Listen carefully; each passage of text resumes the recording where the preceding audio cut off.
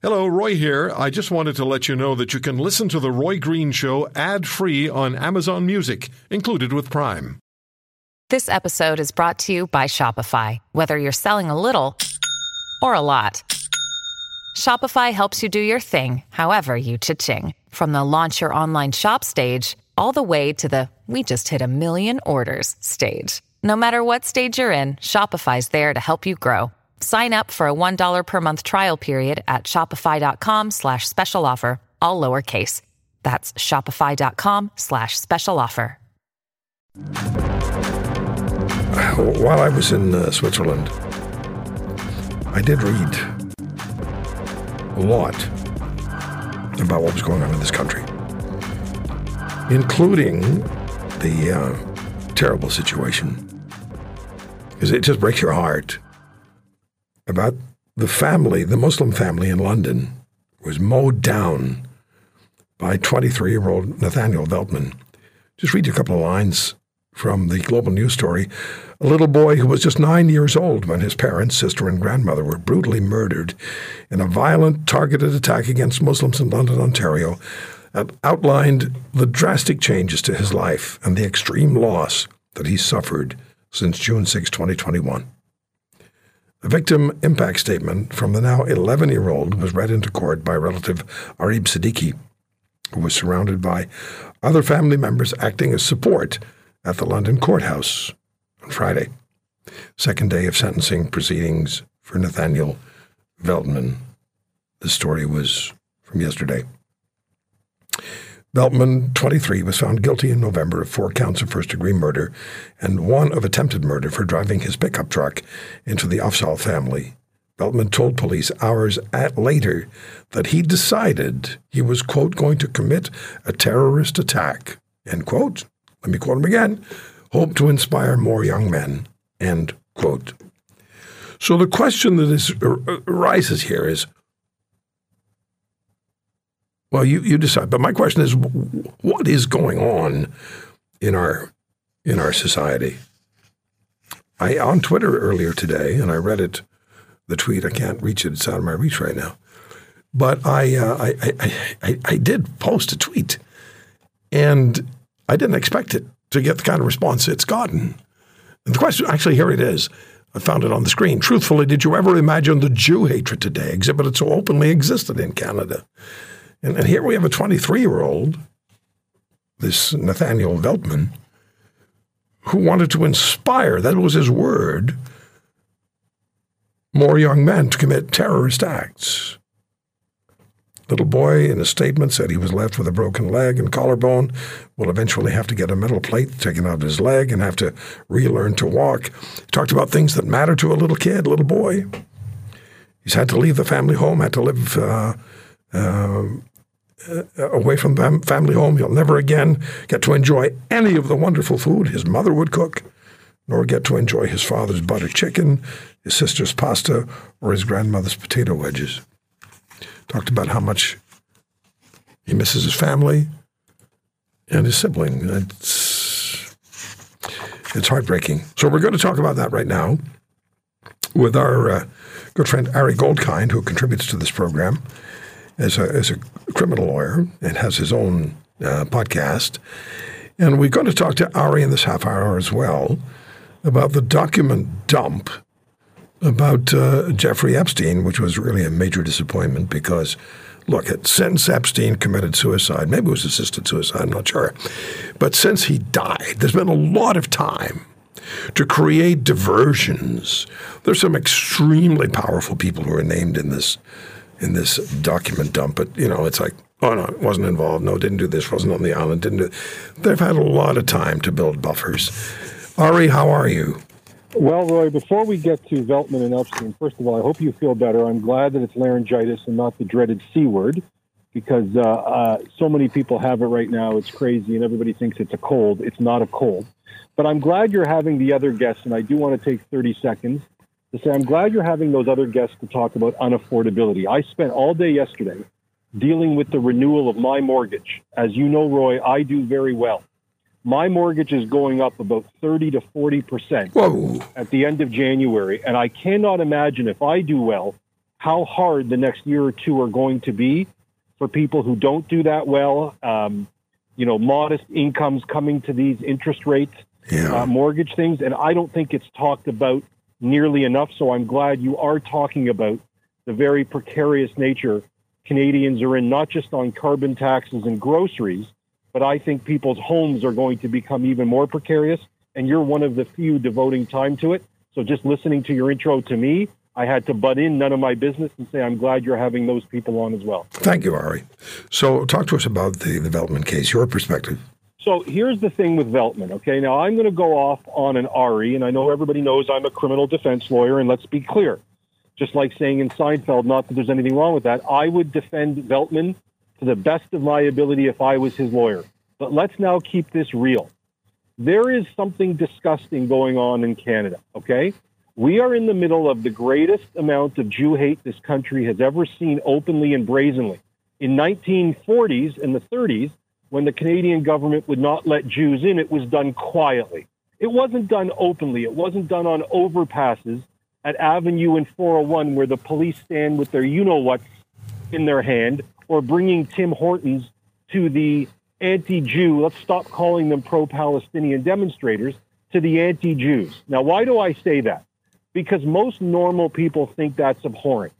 What's going on in Veltman? Yesterday, as you referenced in your introduction, Roy, there were 2 days of the most sad, anguished, angry, justifiably angry 70 victim impact statements. I didn't say 7, Roy.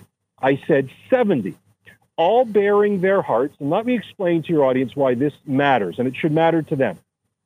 70 victims, adjacent friends, family, loved ones, are basically losing their you-know-what, word starts with S, ends with T in court, crying their eyes out about their lovely family and their lovely friends and loved ones, wiped off the earth simply because they were dressed in a certain religion by an absolute piece of garbage monster. But here's the part that most of your audience doesn't know, Roy, and why I think this is a national disgrace. In 2014, the Stephen Harper government said, look, if you're a Bruce MacArthur, an Alec Manassian, a Paul Bernardo, a mass murderer, every life you take can, not must, Roy, can matter to a judge. A judge can now say, as of the Harper government's change 10 years ago, or just over that, we're going to allow a judge that if you take 2 or 3 lives, every life for parole ineligibility can be stacked one on top of the other. And in simple English, that means that it can be life with no chance of parole if you take 2 lives for 50 years, or 3 lives for 75 years. And that law was in good stand for 8-9 years. Judges liked it. The public liked it. Nobody had any issue with it. Then in the mosque shooting named Bissonnette, the Supreme Court, Roy, and I just because I want to be tight on time here, but this to me is the national disgrace. The Supreme Court, in their infinite wisdom, 9-0, because they're much smarter than me, Roy, right? Like I'm just a lowly defense lawyer, political commentator. They came 9-0. I doubt any of them has ever had a loved one run over by a madman on a street because their loved one was wearing an I Love Jesus or, some other kind of shirt, or I vote for Poilievre or whatever. They voted to say, nope, we're striking that down. Every life doesn't matter. Why? Because it would be cruel and unusual punishment. Their term, Roy, not mine.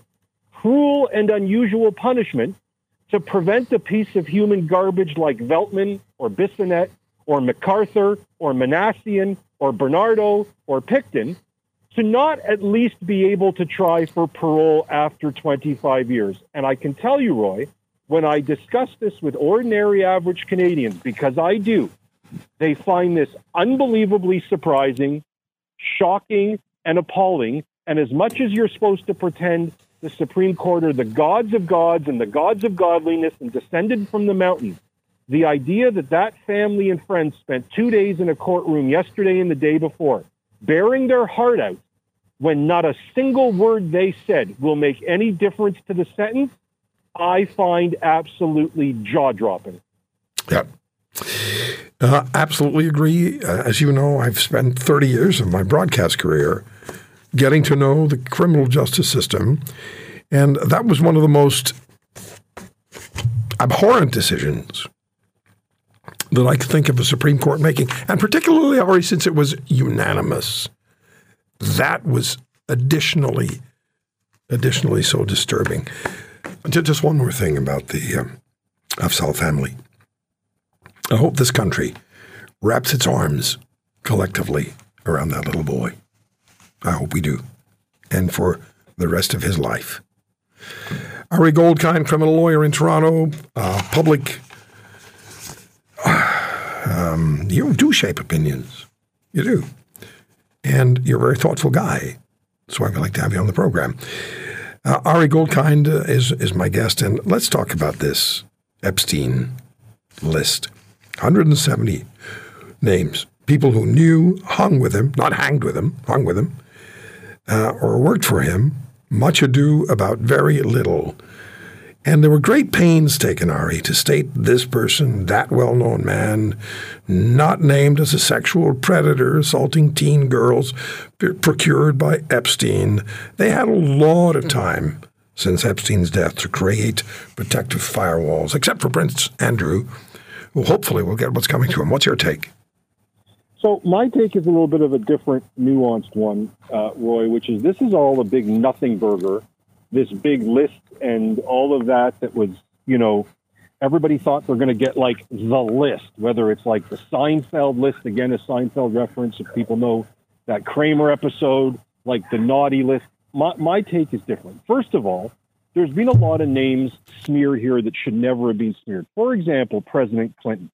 I never understood why this guy had to take that sort of flack, that he's even remotely involved, because like most rich oligarchs from the Krista Freelands on down, they fly private. Look, I'm jealous of flying private, but he never did anything to deserve being named in this. And why do I tell you that, Roy? If you look at the tranche of documents, 3 or 4, as you call them, data dumps now, Clinton again comes out completely clean on this. And I said from the time I first learned about Jeffrey Epstein, this is years ago, probably on Netflix or, whatever media I consumed years ago, is that this is the former president of the United States. He goes everywhere with the Secret Service. Nobody seems to be able to add 2 + 2 together, that if he goes anywhere, he's got Secret Service agents with him. So he's being tarred and feathered. And remember, Roy, why do I tell you this is part of my answer?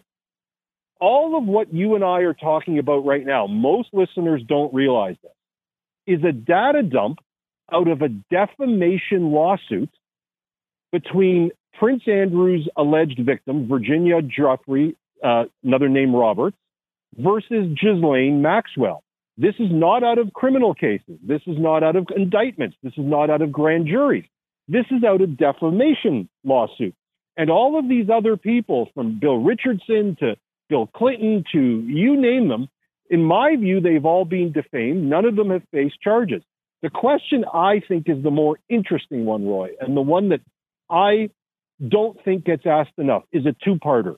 One, how did Epstein really die?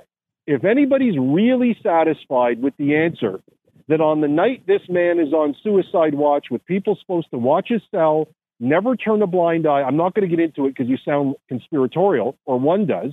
That's a question that's never been answered satisfactorily. And two, do I think there really is a list out there? I actually do. And do you know who I think possesses the most knowledge of that list? Ghislaine Maxwell. And Ghislaine Maxwell is doing 20 years. I mean, you can shoot up a shopping center and you're not going to get 20 years in the United States. I mean, we don't have enough time to talk about her sentence. Yeah, we have less than a minute, Ari. Right. So the point of it is, maybe her sentence is right. But if she couldn't use her knowledge of Epstein or her list or her black book to get some consideration for her, to get her sentence down, to get her charges dropped, I have a feeling that the list of the really bad men will forever be protected, and we'll never be having a discussion, Roy, about who the real evildoers are. And that, to me, is a big shame, given the age of these girls, some of them as young as 14. Okay, yes or no? Do you believe he committed suicide? I'm undecided. I need more evidence. I guess that's because I'm a lawyer and I don't just dump the conclusion. Okay. I'm suspicious, and that's where I'll leave my answer. If you want to hear more, subscribe to The Roy Green Show on Apple Podcasts, Google Podcasts, Spotify, Stitcher, or wherever you find your favorites. And if you like what you hear, leave us a review and tell a friend. I'm Roy Green. Have a great weekend.